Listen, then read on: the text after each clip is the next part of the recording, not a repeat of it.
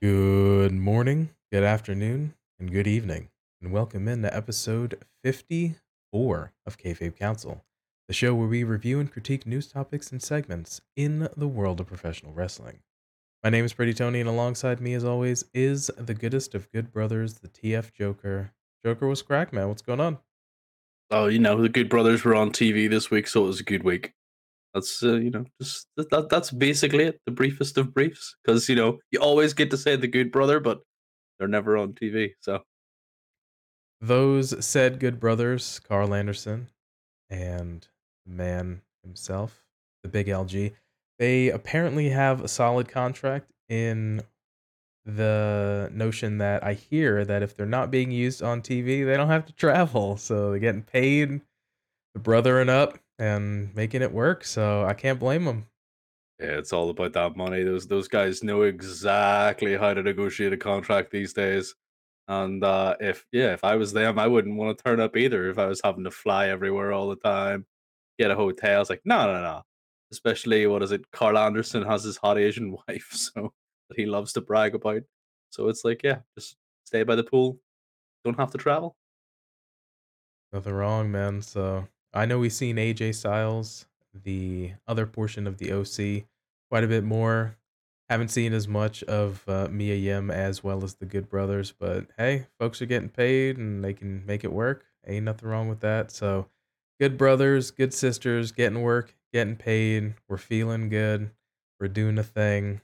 Can't complain. So, Yeah, there was definitely some fun had this week in the world of wrestling, and yeah, it was good to see off the back of two pay-per-views that we still had some fun within the shows that we've had between the weekend and now. absolutely coming hot off the heels of a very busy pay-per-view weekend. Lots of shows going on, lots of wrestling to consume, and this week trying to move things along. Some things happened, some things kind of meandered along. We got an announcement that we'll get into and we'll talk about. We got a little bit of an update from a storyline from this past weekend that we'll also talk about. So I'm not mad at some of the wrestling that we got as a week as a whole. So yeah, I mean, and we're gonna soon get a lot more wrestling in the coming weeks. So it's just something we asked for and we shall receive, and lots to go over. So I'm looking forward to it. I mean, there's a couple of wee things that I want to be mad about, but you can't be mad about. Like, the fact that we had Montez Ford and LA Knight in a match this week for qualifications for the Money in the Bank. I want to be mad about that because I love LA Knight and I love Montez Ford, and those boys should both qualify. But unless we're doing a swerve and Montez Ford does end up qualifying, I'm still going to be a little bit bummed about having those two in a match and having to pick between your two favorites. It's never fun. If the one thing for sure about WWE is nothing is for sure, somehow we'll have a second chance, a last chance battle royale, triple threat, four-way match, five-way match, something of that nature. Some of the people that subsequently lost in the previous rounds probably will have another chance to get in. I wouldn't count our eggs in that basket for Montez Ford, but I too would like to see both LA Knight and Montez Ford in there. So I feel you, but we can probably have some positive thoughts going forward as we move on from this particular week in professional wrestling. Hmm. I'm going to try and maintain a sense of positivity, especially with the topics that we have on discussion for today. Interesting topics, lots to go over. So let's kick into the show. As a reminder, you can find us in video form at youtube.com/kayfabe council and in audio form at wherever you get your podcasts from. This week's episode, we look at CM Punk announced for AEW Collision and Roman Reigns' 1,000-day championship reign. So, coming up first, CM Punk announced for AEW Collision. Charles Montgomery is coming back, baby. So how did we get here? In a promo on AEW Dynamite, general manager and CEO himself, head of creative Tony Khan announced, quote, AEW Collision beginning at June 17 will feature, dramatic pause, CM Punk. There it is, nice and sweet, end of the promo. So, as we see subsequently in a follow-up tweet from AEW, it was confirmed that CM Punk will return on Collision on June 17th in Chicago at the United Center. So, kick it off. Let's do this thing. My friend, thoughts on the announcement? Charles Montgomery back in the fold, coming back in Chicago at the United Center for Collision's debut show. Don't mind me just stretching. What a warm up before this really hot take gets me in trouble. We had a couple of shorts a couple of weeks ago where people didn't know what side of the fence to be on. Now, I don't like CM Punk. Personal opinion. I don't like him. I don't care for him. He's not my favorite wrestler. He never will be. But I put out a positive CM Punk uh, sort of stance on one of our shorts and a negative on the other, affirming just how I felt. And people hated me for column A and for column B. So you aren't going to like this either. Didn't care. Literally, as PT was rereading the announcement there, I was like, oh, I have to listen to this again. Like the first time I heard pregnant pause CM Punk, the only reason I was hyped was because I heard boos in the crowd. I heard people booing. I heard people not saying a thing, and I heard the most silent of cheers. I was like, actually, that's the most hype point of this announcement. Everybody knew it was going to be CM Punk. It was all a case of how much was TK willing to give in concession to Punk. You know, if you give him an inch, he's going to take a mile. And I'm just wondering how many miles that CM Punk took because we talked about this before. He does have to have his own show. And who else is gonna really be the big headliner, the big draw for this? Who's the big name for it? Regardless of those people going, oh, he hasn't been on TV for ages. How much has he really drawn? It's like the name value is still there. He wasn't he wasn't anything to do with professional wrestling for months, but on a rumor sold out the United Center. Hmm. He hadn't drawn anything for about 12 years, but somehow managed to sell out an arena on a rumor. Cool, yeah, that guy's not a draw. 100% he's a draw. Doesn't help that the character is just stupid. So, how do I feel about this announcement? Ambivalent. Very divisive individual for sure. Say things positive about him, folks get heat. Say something potentially neutral or negative about him, you also get heat. So there's folks that like him, folks are ride or die for CM Punk, folks that just are ambivalent, like you'd said, and don't care for him. So it is what it is. But yeah, it's one of those. It's interesting notion that like you said, the first time around the Rampage, the first dance, I believe they dubbed it, and the rumor not announced, and folks went bananas in that reaction when he opened that show. That music hit the first static, and then the first strums of Cult of Personality. So there is something about the man, absolutely. Garner support, whether you are a fan of his or not, there's something about him that gets folks talking. And that's really, you want a reaction in professional wrestling, sports entertainment. That's what you strive for. Never want to have, if you're trying to make an entrance or you're trying to get over in a match, for people to be quiet and sit on their hands. You want a reaction, positive or negative. You want that to feed off that crowd. So, like I said, something about him, but yeah, it's one of those lightning rod elements. And you brought up an interesting notion in your point, the thought of the sort of mixed crowd reaction, for sure. That was interesting. So they had the Tony Khan's announcement on Dynamite on the big screen, and immediately after, they cut to the crowd for a crowd reaction shot, so there was a mixed crowd reaction in San Diego when Tony Khan was announcing Punk's return for Collision here. So even though there was a lot of excitement in the crowd for Punk's return, not everyone was excited. And there was cheers and boos from the San Diego crowd. So once again, a divisive person slash character. Although I have to say, I would assume, and Joker, feel free, it's a strategic move to have Punk return in Chicago. Would you say that's fair? Oh yeah, 100% agree. 100% agree.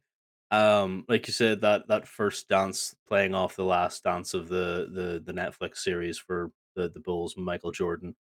Um, it's definitely playing up to that home city guy. There was rumors that if this deal didn't go through, that it was supposed to go to Jacksonville. Now the rumors have been potentially unfounded, but of course, if I was close to a deal with the guy, I would also, say, "Oh no, those rumors are unfounded." So take it with a pinch of salt, please. Ryan Satin, Sean Ross Sapp, Dave Meltzer, names on names on names. They're always going to say, "Oh, these rumors are incorrect," but I'm not going to lie, boys. I wouldn't say that the rumors were right if I was trying to get CM Punk onto my team here. So if they weren't going to be able to get Punk, then I reckon that they wouldn't be going to Chicago because I feel like the Chicago crowd being a very hostile, very sort of energetic energy, um, might be hostile towards the fact that Punk's not there and have expectations. Like we said before, he sold out the United Center on a rumor. So how do you feel like this crowd would react if their boy wasn't there? You know what I mean? Now I asked you this last night, and we both kind of agreed. Like we don't really have an idea of if there's any other sporting rivalries, but like it could potentially be something else that's kind of fueling this mixed reaction. I'm not 100% certain that maybe it's just the crowd don't like Chicago or something like this here. Maybe they don't. Maybe not everybody's a fan of a sports team in Chicago. Me not being in America, I'm not au fait with any of the sports team rivalries, for example. So there could be other reasons, but my personal headcanon is I finally have found my people, and my people don't like CM Punk. So there we go. As far as I'm aware, across the North Americans, Big Four sports, I don't believe that there is a rivalry of sorts between the city of San Diego and the city of Chicago. Let us know down in the comments if you know anything about that. But yeah, it's quite interesting that in the live crowd for Dynamite that happened to have taken place in San Diego, again, some cheers and some boos. So yeah, I think it's a smart move to have him sort of re-debut or return rather in Chicago, his hometown. AW runs Chicago area quite a bit just because it sells quite well. I believe the vice president of live events and things of such was on the Talk is Jericho podcast, and he mentioned as such. So, I mean, you go to where the money is, and if you know the crowds are going to be hot for sure. So, Oh, 100%. but in regards to said show on June 17th, the debut of Collision, CM Punk's return in Chicago, he has to open the show with a promo, right? He has to. 100%. I'd like again. We talked about this before. It's not if he's going to do a promo; it's how long is the promo going to be, right? Because there's the whole thing about his I've got to abdicate the title, and he got a 20-minute promo. Whereas whenever Thunder Rosa was, and it was out in the middle of the ring, and whenever Thunder Rosa had to do the same thing, she got a 30-second promo in the back. So the man obviously is given his mic time. So yeah, it's like a case of how long is the promo gonna be, right? Not a case of if he's gonna do one. I mean, it's a 2-hour show, so we give him 20 minutes to open is a At least. yeah. At least I reckon it has to be a if it's not a 20-minute opener, it's a 10-minute opener and a 10-minute close. Like he opens and he bookmarks the show.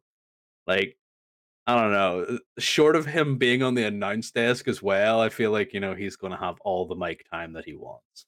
Yeah, it's a fair play. So, CM Punk's connection with AEW and Collision specifically is running a little deep. So, I have note here. In addition to the June 17 Collision show in Chicago, AEW is now advertising CM Punk for the August 12 episode of Collision from the Greensboro Coliseum Complex in Greensboro, North Carolina. So they are advertising Punk for multiple shows. And also of interesting note here, there's a bit of works for me, brother, in terms of CM Punk and creative for Collision. Punk is expected to be the focal point of Collision. A point of intrigue and concern over recent weeks revolved around the involvement of producer Ace Steel and his role in Punk's return, marking several bumps in the road. Now, per report per Dave Meltzer, both Punk and Steele will play a substantial part in shaping the creative direction of the show, particularly in storylines involving the former world champion. Meltzer wrote, quote, "The belief is Punk and Ace Steel will be heavily involved in the creative of the show. At least they will be for Punk's stuff, and the main angles and storylines on the show will revolve around him, and obviously he'll have a great input into that." So, much like I mentioned, it appears that Punk will be sort of the center or the revolving factor, if you will, of Collision in terms of being advertised for multiple shows as well as having a creative input, especially into his own storyline. So interesting, kind of brothering it up. Whether this works for me, brother, or whether this doesn't work for me, brother, should be an interesting parlay to see how the show goes. Yeah, he's gonna brother this. There's no way CM Punk doesn't turn this into the CM Punk show. Um you love to bring up the comparison sometime of Poochie from The Simpsons. Just to have this fact that he has creative control over everything to do with his storylines, and it's gonna be CM Punk centric, feels like it's gonna be, "Oh, CM Punk's not on stream? Let's have a promo featuring CM Punk. Where's CM Punk now, Alex Marvez? Oh, where's CM Punk now, other person who's just doing a backstage interview? Oh, look, CM Punk's coming to the ring for the 10th time in 30 minutes." Like, I know that's a bit facetious, but still, it definitely reeks of that's how it's gonna play. We all know of the that doesn't work for me, brother Hogan stories from WCW, and that's literally the second coming of that scenario, which I find funny because Punk and Hogan didn't quite get along. Yeah, Punk has admittedly he's not a fan of Hulk Hogan, so fair play. But being both very popular and very divisive individuals in the wrestling world, sometimes you can draw some diversions or comparisons there. But my first notions were okay in terms of Punk being on Collision. So he's being advertised for multiple shows. So it's not just kind of like a every once in a while, I'll be there maybe once a month type of thing. At least from the beginning or from Jump Street, looks like he's going to be on multiple shows, especially in the beginning.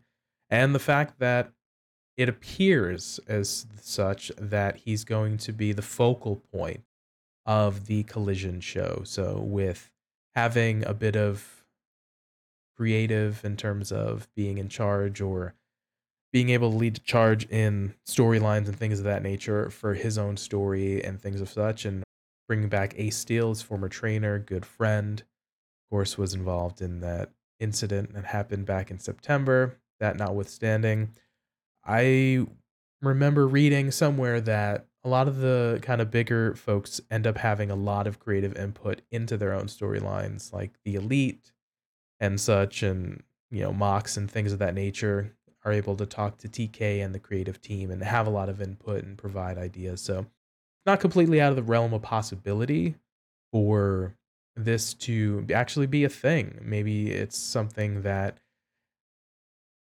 ourselves and maybe some of the media outlets potentially may be blowing out of proportion. But for a guy like that to who has a great mind, a gift of gab, to be able to have a lot of input, let's just say, in the stories that come up with and things of that such, I mean, makes sense. Why not use these great minds and creative folks that you have? For example, like a Punk, we've heard the murmurings of a Brian Danielson having input as well and potentially being a an ear to that. So I mean, hey, if it's one of those things that makes Punk feel comfortable and he can have his say and kind of help create and mold those storylines, which on the surface and possible implications of this being the show for him, I mean, let's see kind of how it goes. Obviously, we're a couple weeks out from the very first episode.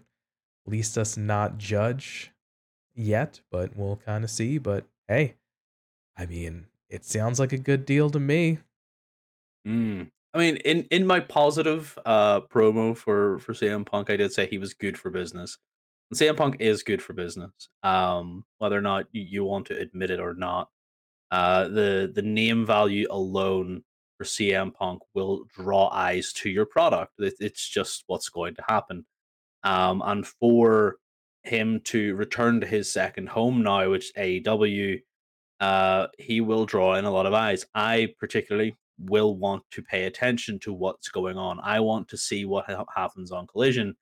But yeah, I feel like we may possibly I particularly in my own detractions from Punk will want to blow it out of proportion that he is going to brother. I'm not. That's not going to work for me. I need 1 hour and 45-minute pipe bombs every week, please, brother. Um, he knows better. He knows better. He'll temper his brother for a while, and then before you know it, we'll have the 2 hour everybody loves CM Punk show. Um, it'll just take a while to get there, but yeah, it's just one of those things that I can see a lot of people fighting on the internet about. Oh, CM Punk isn't good for business. Oh, CM Punk is good for business. Just let me point this out. I still don't care about Punk. If Collision is absolutely gutter trash, I won't be talking about it. Like, did you see Collision this week? No, because I'd rather watch NXT. Spoiler alert: I don't watch NXT because it bores me. So, Well, begs to be seen. Obviously, we haven't had the first show, and I love the fact that we're using the term brother as both a noun and a verb. I'm loving it. So it's so good. But in regards to the locker room and the reactions to Punk itself, according to a Fightful Select report, there have been no word of any walkout plans, as some of the talent had threatened to do so if Punk did indeed return following the post All Out 2022 backstage brawl. So, no reports as of yet, and doesn't appear anything of that nature. Things are said to have, quote, cooled off backstage, and AEW has taken proper measures to ensure that the talents who have heat with Punk or any other talent are being kept separate as part of the, quote, soft roster split between Dynamite and Collision. As noted, Ace Steel and Punk will reportedly, like we said, be involved with creative for Collision, while most people the outlet spoke to said they believed the situation wouldn't have blown up last month the way it did if Steel hadn't been involved. Several people said that Steele's skill as a coach and a member of the creative team was being underestimated online by many people, and that Steele has been seen as a valuable member of the team before All Out. And one final note here regarding potential pitches. There has been no word in a while of the original pitches for Chris Jericho to work with Punk. There was word at one point of Punk working with Samoa Joe, which is still said to be in the works. With that being said, the word lately is that Punk has enjoyed the work of Jay White, and the Bullet Club Gold could be an early program for Punk. The two takeaways there: the heat ski from September's show All Out seems to have died down, so doesn't be feel to be any huge dissension amongst the ranks. Obviously, in a perfect locker room or perfect world, folks aren't always going to get along, so and that doesn't have to do with single individuals, it has multiple folks. As we've heard from multiple reports over the last calendar year, so the notion of having sort of folks over on Dynamite, some folks mainly appearing on a collision to help soothe the seeds of dissension, if you will, potentially there. But that last notion of potential opponents for Mr. Charles Montgomery, they heard the names mentioned of a Chris Jericho. We heard a Punk. Lastly, said Punk enjoyed the work of Jay White. So, my man Joker, who do you feel like potentially could be a first opponent, Mr. Charles Montgomery? I shouldn't really talk about CM Punk as much as we're talking about him because I get heated every single time we're talking about this. I can feel my blood boiling because I just greatly don't know how far to go. I think Chris Jericho is a good shout, and here is my reason. Because again, with our shorts, someone had mentioned that, oh, CM Punk was just defending himself. Defend yourself against Chris Jericho, Punk, because Punk called you so many different things whenever you were off. Defend yourself against Chris Jericho. He should be your first port of call. Chris Jericho's a professional. You give him money, he does the job.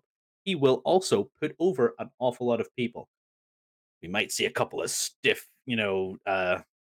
couple of stiff moves here or there because maybe Jericho just wants to let Punk know. But I just think that's the right thing because I don't trust Punk not to brother Jay White and be like, "I'm sorry, I'm going over on you, brother. You're not trying to get up in this company. This is America land, and I am going to do everything here for me, brother." I think Jay White deserves a steady push, and to lose to Punk would it just wouldn't do anything for me. It would prove to me that Punk is just going to brother his way to the top, and it would prove to me that nobody gives a hoot about Jay White and his rise and his ascent to stardom in NJPW. Um, like he is Marmite. Now, for those of you who don't know what Marmite is, you either love it or you hate it. It is a yeast extract that people put on food. Personally, I despise it, but I know some people absolutely swear by it. But Jay White is a Marmite kind of guy. You either love him or you hate him. There is really no in between, and I feel like it's just a case of people would be happy to see him win, but people would still be happy to see him lose. But it would do more danger or do more damage rather to Jay White's um, current AEW run to go against Punk. The Samoa Joe thing, I thought was a rumor started by Tom Campbell. I don't of Cultaholic. I'm pretty sure that was where I first saw it. I could be wrong. I wouldn't mind seeing those two because that's fun. But personally, I don't have an idea of who should go against Punk because I'm very scared as to who he would pick because whenever he comes back, he has to build himself back up again. So he's going to have to not necessarily squash people, but he's going to have to get one up on current stars on the roster. And it's who do we think can we sacrifice for CM Punk, not who do we think he should face. A very interesting point. Of the names mentioned in the report of Chris Jericho, There've been at least heat on a public front in terms of Twitter and some of the words exchanged between both men. So that would be an interesting matchup. Samoa Joe, he and Punk have a lot of history, especially in Ring of Honor and things of such. So Joe always just putting in. I think the promo work between those two would be absolutely fun and engaging. So I wouldn't be Oh mad yeah, at that. Absolutely wouldn't be mad at that. And Jay White would be very intriguing to watch there. Much in the vein, I believe Punk's first opponent in AEW was a Darby. So like somebody fresher and kind of younger, obviously, that, is trying to make a name for themselves in a new company. And that would be a Darby as well as a Jay White now coming over from New Japan. So quite interesting. But you also brought up the notion of brother brothering up. Uh, are you saying that Punk's going to win his first match and possible first couple of matches regardless? 100%. I honestly think that the best thing for Punk, because let's face it, he is a two-time AEW heavyweight champion with a grand total of two, I think, two press conferences under his belt, and that has been the length of his reign. He has made it out of the press conference and then had to relinquish the title both times because he's injured himself. I don't think, personally, that we can put him into any title situation, any pay per view situation, without at least letting the man warm up and not pull a tendon, break an ankle, sprain a pinky, have a hair fall out of place in his beard, whatever it does to take to injure this guy, because we need to build him back up again. For me personally, if you want me to believe that Punk is somebody who I should boo as a heel, like make him a heel. If you want me to hate him because he's a good guy, then do that. But you need to build him up. Personally, I just hate Punk. So I'm on a flat kilter here. The character is just nothing to me right now. I don't care enough to boo him. I don't want to even entertain the idea. So it's just one of those that you need to build him up substantially in order to get me to realize, okay, this is of interest. I'm paying attention to you now. Make me want to pay attention to Punk and not just be ambivalent about him. So we're gonna build Punk up. He's gonna beat everybody, brother up. We're not going the Kenny Omega route where Kenny just loses constantly and then the Phoenix rises and he just goes for broke and does that. We're not going that route. I mean, we are going to North Carolina for one of the collisions, which is Kenny Omega's second home, because Justin Roberts loves to put emphasis on that North Carolina, and then that whole nonsense, which I find funny. So we could see a loss for Punk there, but that would just be like an in joke. But no, I don't think we should let Punk stare at the lights too often and then have the Phoenix rise. He's not the superhero character. I feel like that's what Kenny is. Kenny is the superhero. After the whole belt collector, he has turned into this baby face, but a lot of people like he's an attraction for AEW. We're happy to see him, but we're not too bummed that he's not around all the time. Well, at least that's my point of view on Kenny. I love Kenny, but again, I'm not too fussed that he's not on the screen.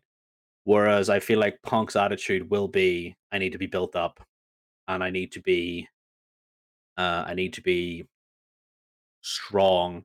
I need to be seen as relevant again. And then from that point, we can use the relevant Punk to put other people over, to maybe put himself over for a little bit. Because whereas before, whenever he came in, I wasn't opposed to the idea of him putting over the younger stars. Now, if he comes in, he's taking away time from people who could be using that time. And I need to see Punk use that time effectively. Otherwise, I will literally be calling for the likes of, well, the women's division to be featured more. which actually, considering who is producing Collision, we could see more of the women's division on Collision. Um, the women's division be pushed more. Griff Garrison and stuff like that. There be pushed more. I would prefer to see those guys, the Dark Order, who we saw for the first time in months on Wednesday. So there's plenty of other people on that roster. That if they don't want to cancel the contracts, fire them, whatever, they could use instead of Punk. But Punk is the draw. It's never a bad thing when you can get the younger talent, get a little bit of that rub ski from the veteran folks, and especially kind of the bigger stars. And since we've been talking about Punk, so yeah, I mean, I think it would be a good idea again to another show, 2 more hours of TV, more opportunities. We'll see kind of how it plays out. So, all right. So it sounded like we don't have MJF lose to Punk on the first show. We wait before Punk takes the title. Okay. Fair play. So, one last question here before we wrap this topic down. Would there be anybody that you would maybe want to see just have a match with Punk? As far as who I want to see have a match with Punk, like I feel like some of the uh newer talent that has come in from WWE, I would still like to see some of that happen. Like with I would actually quite like Cesaro and Punk. Um or sorry, Claudio Castagnoli. Sorry, can't use his Fed name. I wouldn't mind seeing a Yuta versus Punk. BCC adjacent, not Moxley. Um, I would like to see that sort of thing because I don't want him to fight Moxley again because he will get injured and then have to take time off. Um, Possibly Sammy Guevara. I'd like to see him face Sammy Guevara. I feel like that would be good for Sammy once we have that opportunity. That would be good. I don't think of any, like I don't really want to pick like huge names. Um, Orange Cassidy versus Punk. Like I just said I don't want to pick huge names, and I'm going after Orange Cassidy.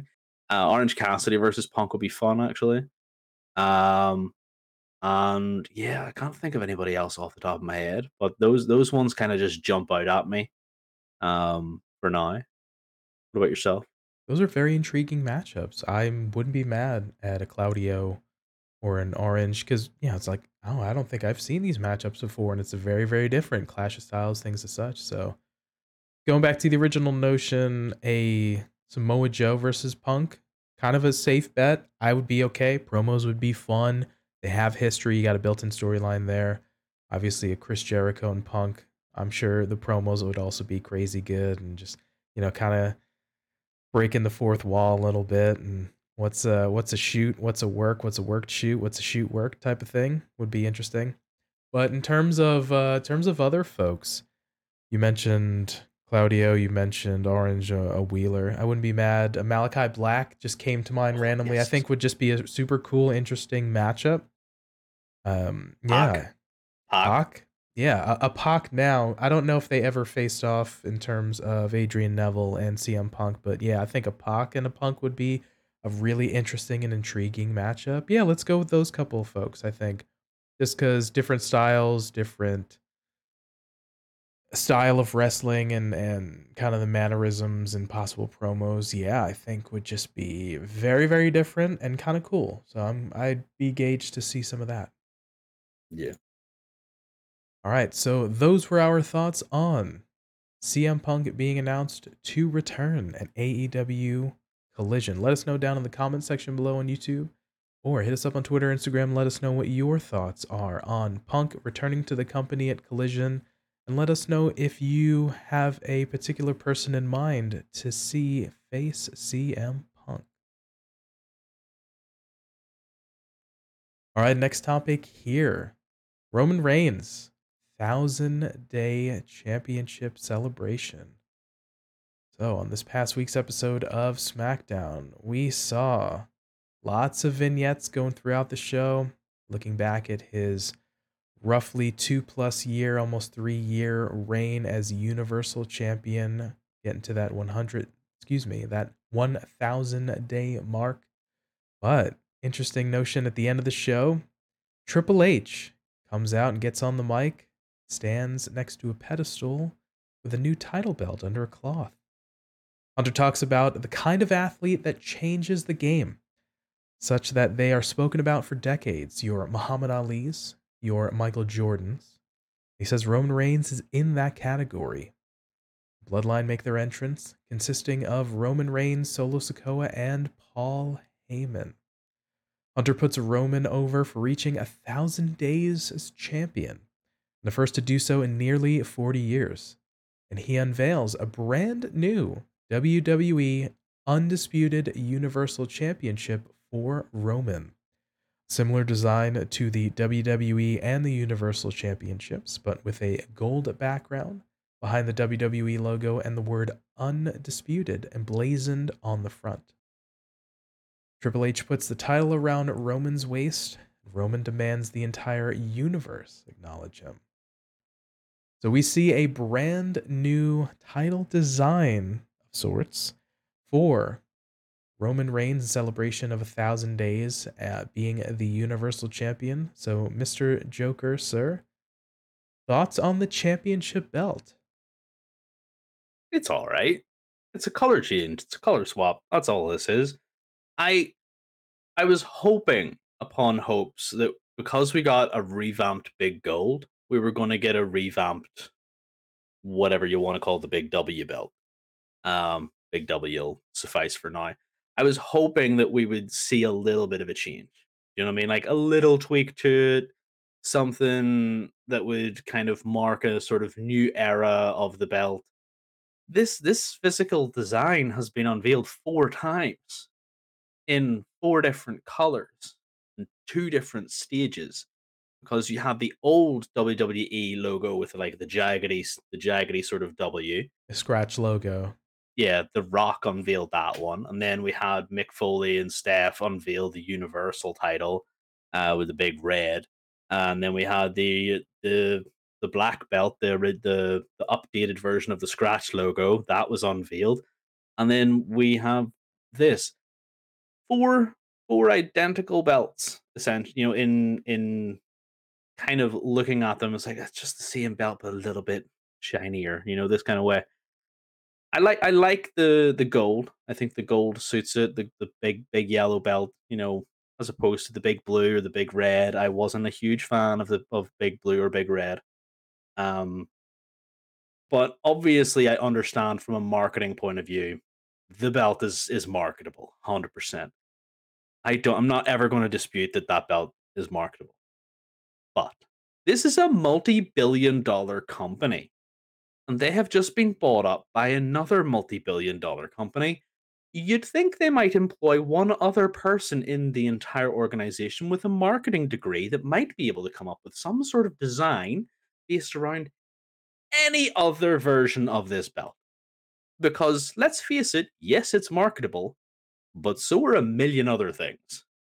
We could have at least tried a new belt. If it flopped, it flopped. But at least we tried for another year, and then we unveil a brand new belt when Cody wins it. We go back to the Eagle belt. Fair enough. But to me, it's a wee bit lazy. It's a shinier version of these belts. I just kind of hope Roman only comes out with one belt now and not three, because he did walk to the back with him wearing big gold. Sorry, second big gold, because the other one's revamped big gold. Um, and because this one was unveiled after the big gold revamp, I'm going to call this big gold number two, which would also peeve Mr. Roman Reigns because everybody has to acknowledge him now. Um, I just kind of hope we have Paul Heyman leave the 2 belts in the back. Like those are gone. We don't need Roman 3 belts because the 2 belts are superfluous at this point. When Hunter unveiled Big Yellow, I think it was one of those where I had to watch it back a second time and wanted to get the nomenclature correct. And he definitely said a brand new WWE Undisputed Universal Champion. So using the same terminology, I was trying to think, all right, well, is this a sort of ceremonial, maybe a celebratory thing?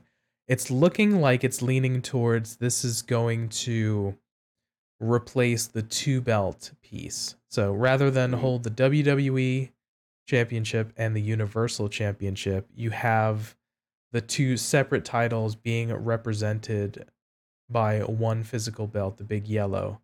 So I think it's much akin when you had the WWF Championship and the WCW Championship when they merged after Survivor Series 2001 and Jericho and Hunter were carrying around both belts. We ended up getting a new design to basically have one belt, but then sort of represent, okay, this is sort of the undisputed type of deal. So, and it has that terminology, the undisputed, emblazoned on the front instead of like world heavyweight or universal. It has undisputed. So it's looking like this is the placeholder for representing those two championship, which I'm not mad at. So I think the visual of having two titles makes someone look more important or extra special. Like, ooh, okay, they're holding two titles, much akin to sometimes we see in boxing where you have like one person come out and they're like, oh, they've got a couple belts. Okay, this,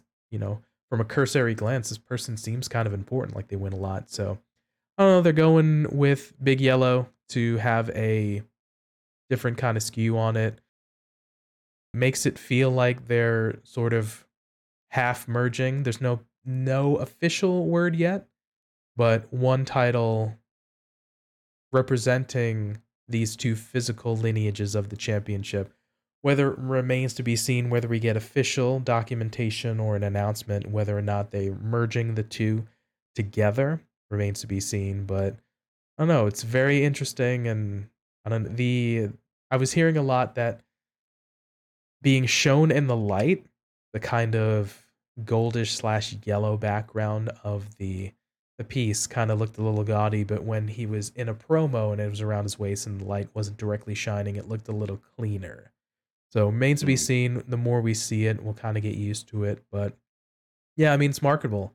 You go with I mean, I'm surprised they didn't make the WWE logo even larger. But coming off the belt, Yeah, just yeah. Like the top of the W's are coming up to his shoulders and stuff like that. So, yeah. I mean, it's marketable. Like you said, if I brought up the notion of maybe somebody looking cool having two belts, they look important.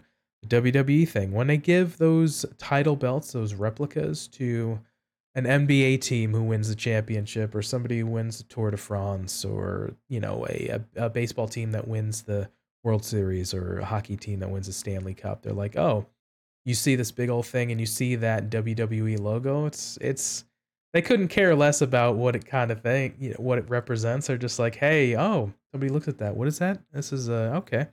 Oh, I recognize that's that wrestling thing. Oh yeah, so Mm. It's a business card. absolutely. So if the design works, it works from a marketing thing. Could we want something a little different? Of course, we can talk all day about that, but I get it. Very interesting, much like the World Heavyweight Championship, the sort of revamped of the big gold that we saw on Raw, now held by Seth. Maybe once we see it for a couple weeks, we'll get used to it, but very interesting design. It's new and it's different. Yeah, but doesn't really mean that it's good. Like some people will obviously have a negative opinion of it. Some people will have a positive opinion of it. I just think it's a different color of the belt that we already know. Therefore, it's getting rid of the only problem I have, Roman having two belts. And unfortunately, they've added undisputed onto that, which to me, undisputed needs to mean undisputed. You can't be undisputed if there's another heavyweight title on the other show. Like you're in the same company. This is not a rival promotion. To bring that back to boxing, that is what happens. Like they will go to other promotions. They will fight for other belts. They will be heavyweight champion in multiple companies. That's why we have all these belts.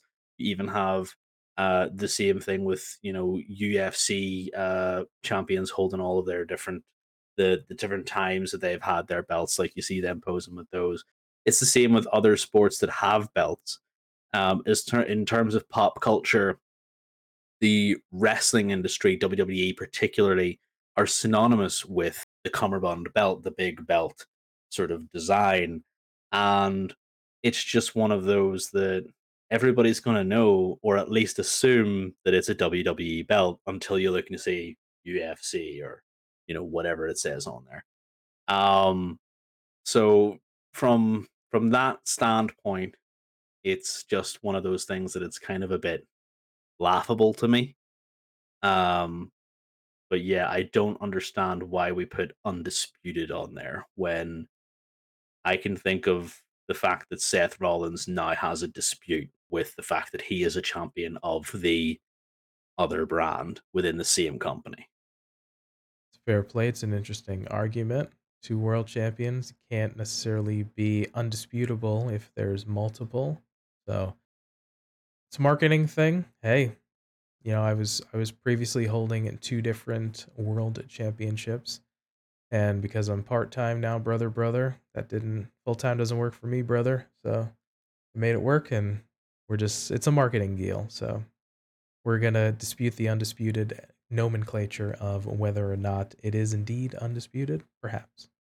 I mean, I reckon somebody was just bored of having to pay extra for extra weight on their carry-on luggage every time they traveled.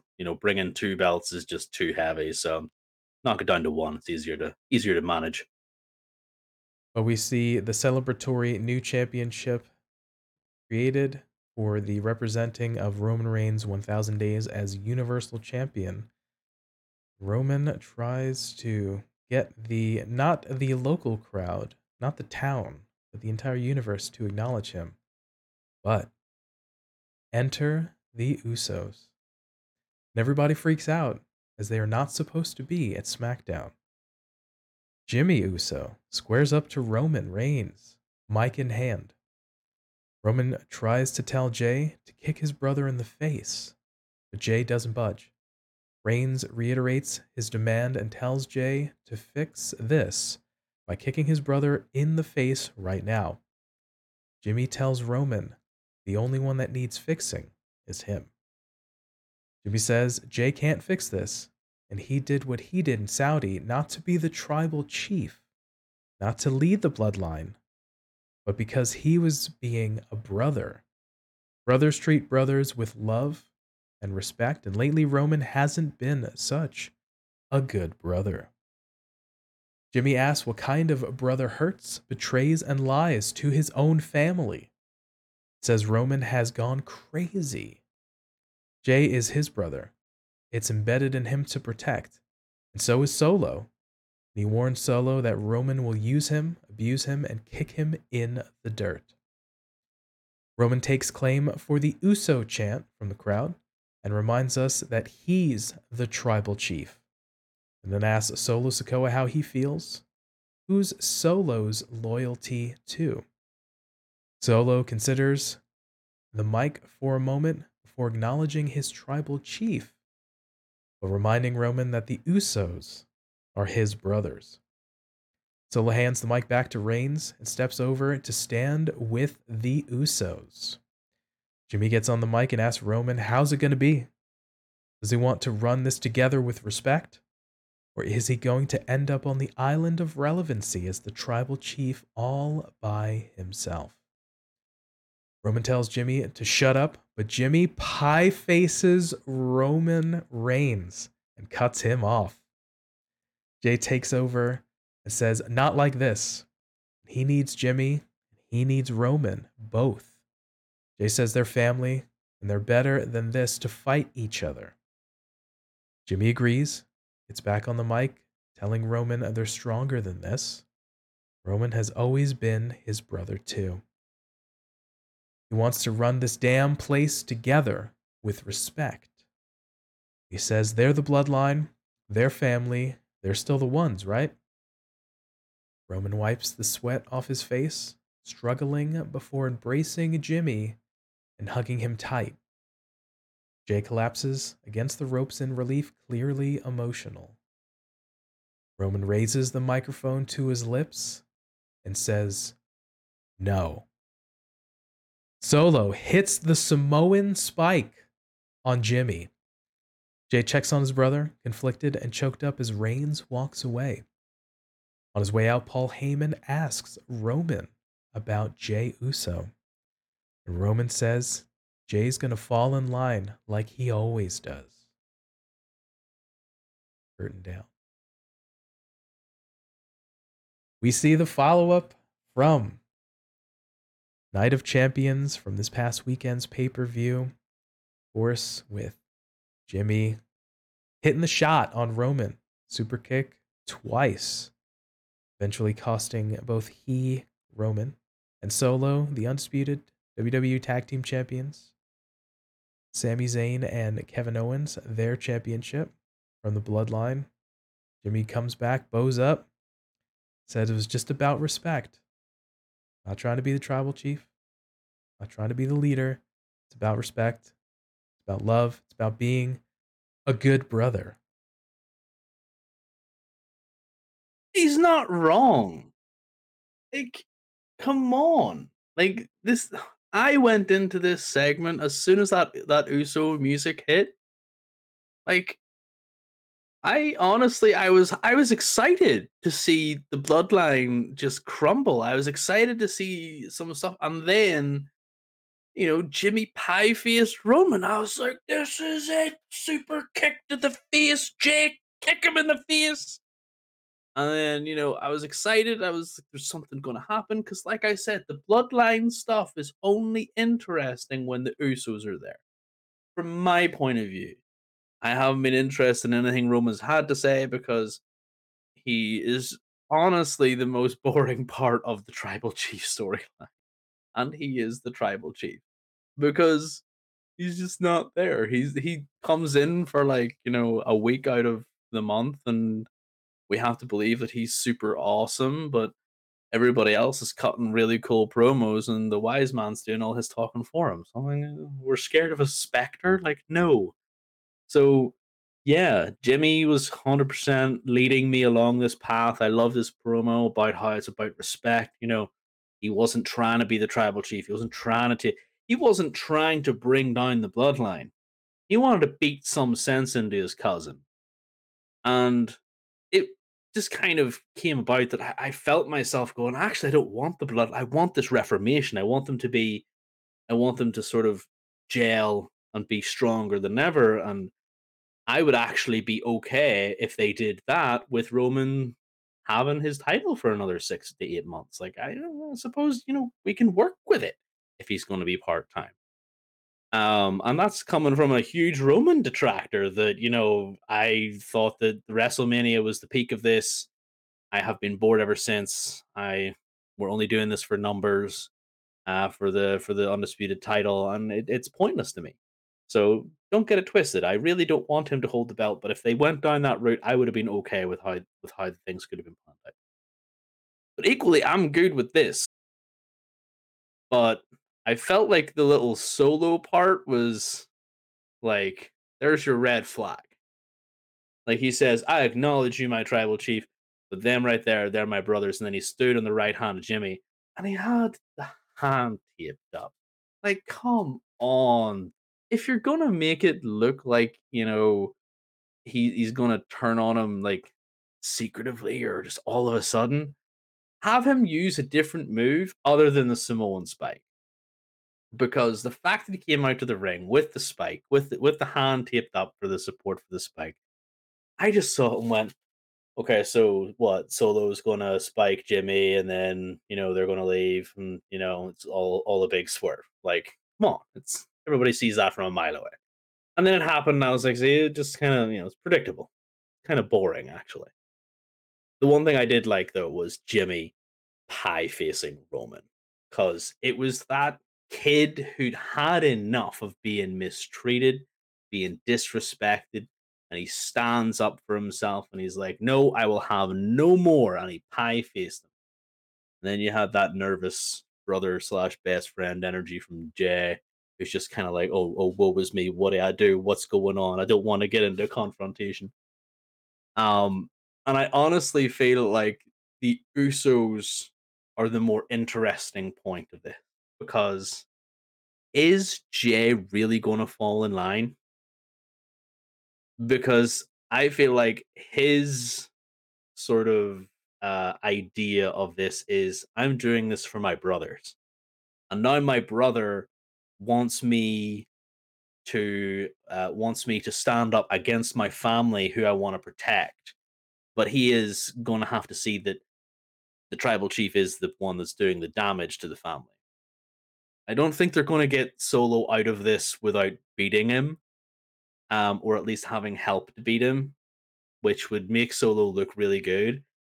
But we have to remember that Solo is there in terms of storyline by order of the council, of the head guys of the tribal chiefs, etc. You know, in terms of storyline, he's the enforcer of Roman. So again, he is their brother, and he acknowledged that as such. But the fact that he acknowledged the tribal chief means that he understands what his job is, and he knows what he has to do. So I think it's on the Usos here to prove that the big Us, Roman Reigns, is no longer worthy for Solo to follow blindly in that regard. The Usos, man, coming in. They've been the torchbearer for this whole thing with Mhm. Roman, especially in the latter, what, year and a half to 2 years now, going part time. The Usos, much like we talked about in previous episodes, have been doing a lot of the legwork, been showing up, showing out, had what, 500 plus days as the tag team champions. I mean, they were just having match after match against, all the tag teams and then multiple tag team match rematches against because they just were running through guys and then we're putting Mhm. singles guys together for them to face. So, in terms of just holding it down, the Usos have been 100% the sort of focal point and the pivoting point because we have things with the Usos in terms of the Sammy chapter that lasted what, the 9-10 months, and then we had things now with Solo, his interactions and their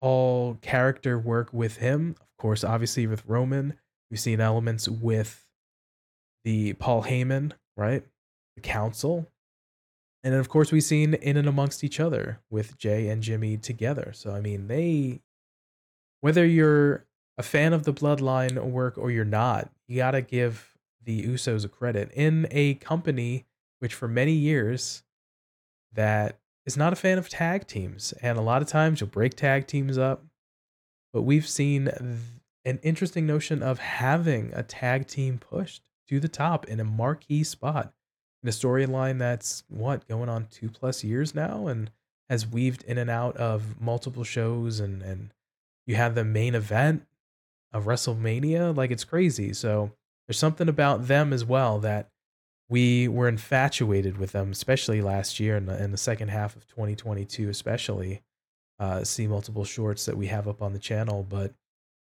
these guys have just been continuing to knock it out of the park. Jimmy, much like you said, in terms of having enough, somebody who just said, "Hey, like, tired of the manipulation and things of such, and I'm not trying to be the boss, but you we're family and you need to recognize that." And he's been pie faced multiple times by Roman, so to get one in there and the pop of that crowd was really incredible. And Jay's character work, Jay in the background, didn't have a mic, didn't speak on the promo, but you heard him. His acting. We don't give out Oscars for wrestling. Man, I gotta give Jay his flowers officially, unofficially right now. We haven't already that he is always thinking about the family, trying to hold it together.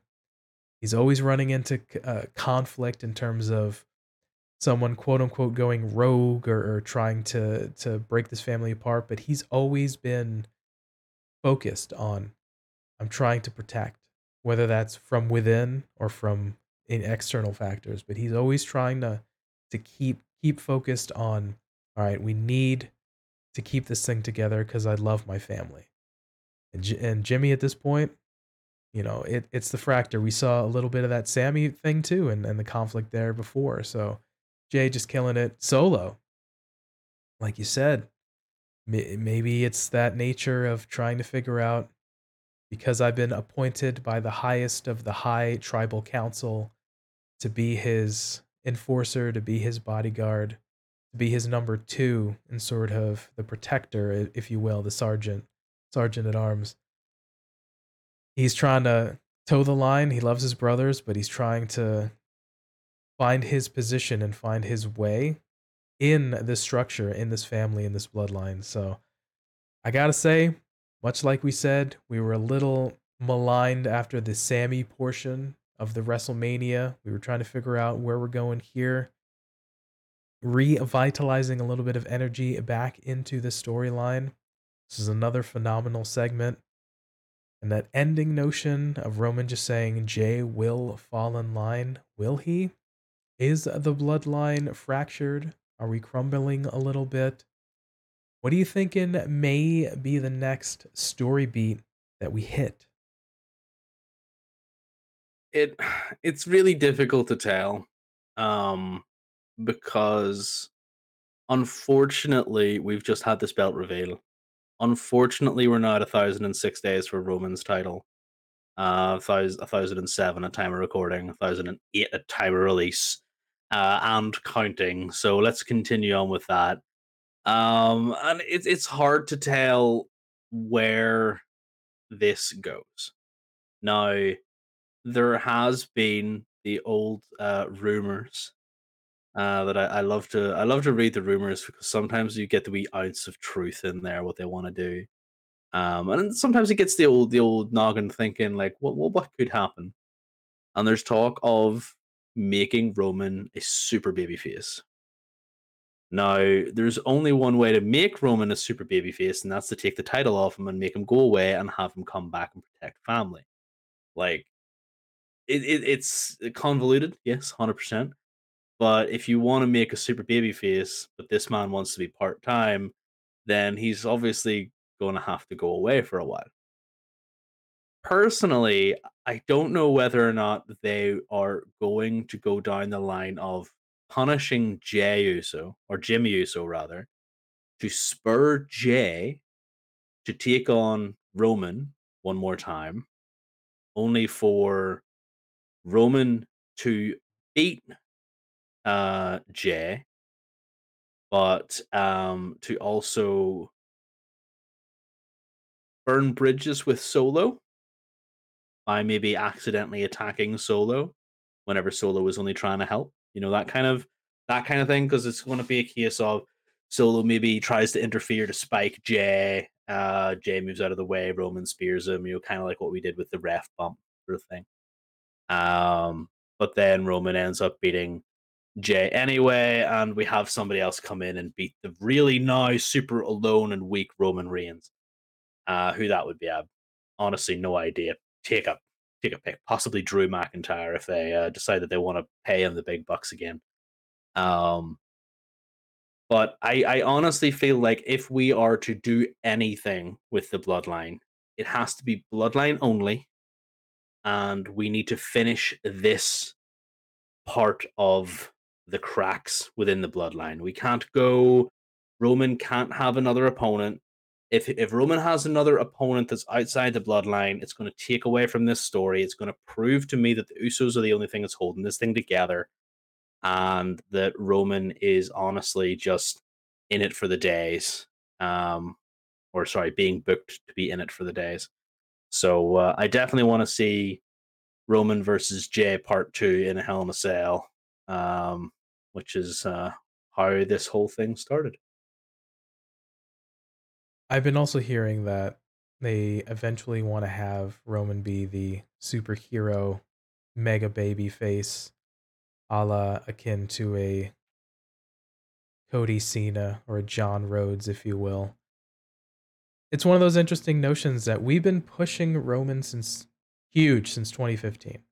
Since that Rumble win on through till now, we've been pushing him nonstop for the Mhm. most part. Maybe suffice to say for little times off here and there, and maybe his little sort of sequester in roughly late 2018, 2019 before he ended up being in the main event once again. But The fact that now he's a bad guy and still being pushed, and now folks kind of dig him because he's a little bit different presentation. So, not to say that we as fans are fickle or anything, but he's being pushed regardless. You know, he's been the guy since 2015. He's not a guy, he's the guy per se, but yeah, to be a heel that's cheered because he's kinda cool and he's got a little bit different presentation. You want him to be the all-conquering super face hero, superhero character, if you will. But yeah, they have to change up the presentation a little bit. He may not have to have a stable, 'cause when you have, like, managers and kinda heaters that essentially Solo and the Usos are to him, not really a babyface thing. You're not gonna kinda be a, hero character with sort of that, or if they change it to, you know, we got it the presentation a little bit. We can't have the ref bump every match. We can't have the bloodline interferes on your behalf. You can't be a babyface like that. So you gotta Yeah, change things up if that's the ultimate goal, but I think that's a fair idea that his next title defense, what, at WrestleMania, we don't have to have a defense at SummerSlam.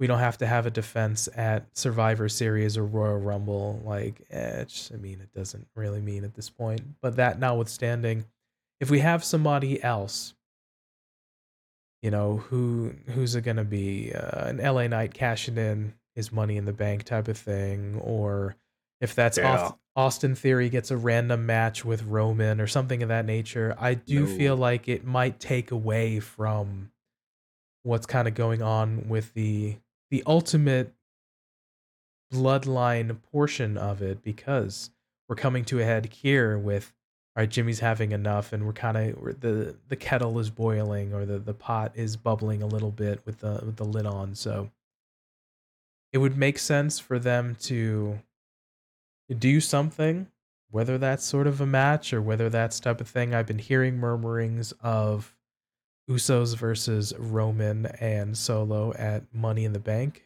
in London. So maybe that could be a thing where they're like, "All right, we're family. We need to settle this in the ring. Win, lose or draw, we just need to get our aggressions out so that we can just beat seven shades out of one another and we can be reunited yet again, even stronger. We're stronger in battle. We faced each other. We know we can't lose now." Okay, type of thing. So maybe that's an idea, but we'll kind of see how it needs to go. And it's one of those, I don't want it to drag on super long, because we get these weeks without Roman and kind of nothing happening, and we want to have Paul Heyman just say something to the Usos, or Paul Heyman say something to mhm. Solo. So let's see if we can maybe have some sort of next steps and not feel like it drags on, I guess, would be my ultimate goal. That is the main thing. If we can drip feed it a little bit to where it doesn't feel like it's dragging, then I feel like that works for everybody.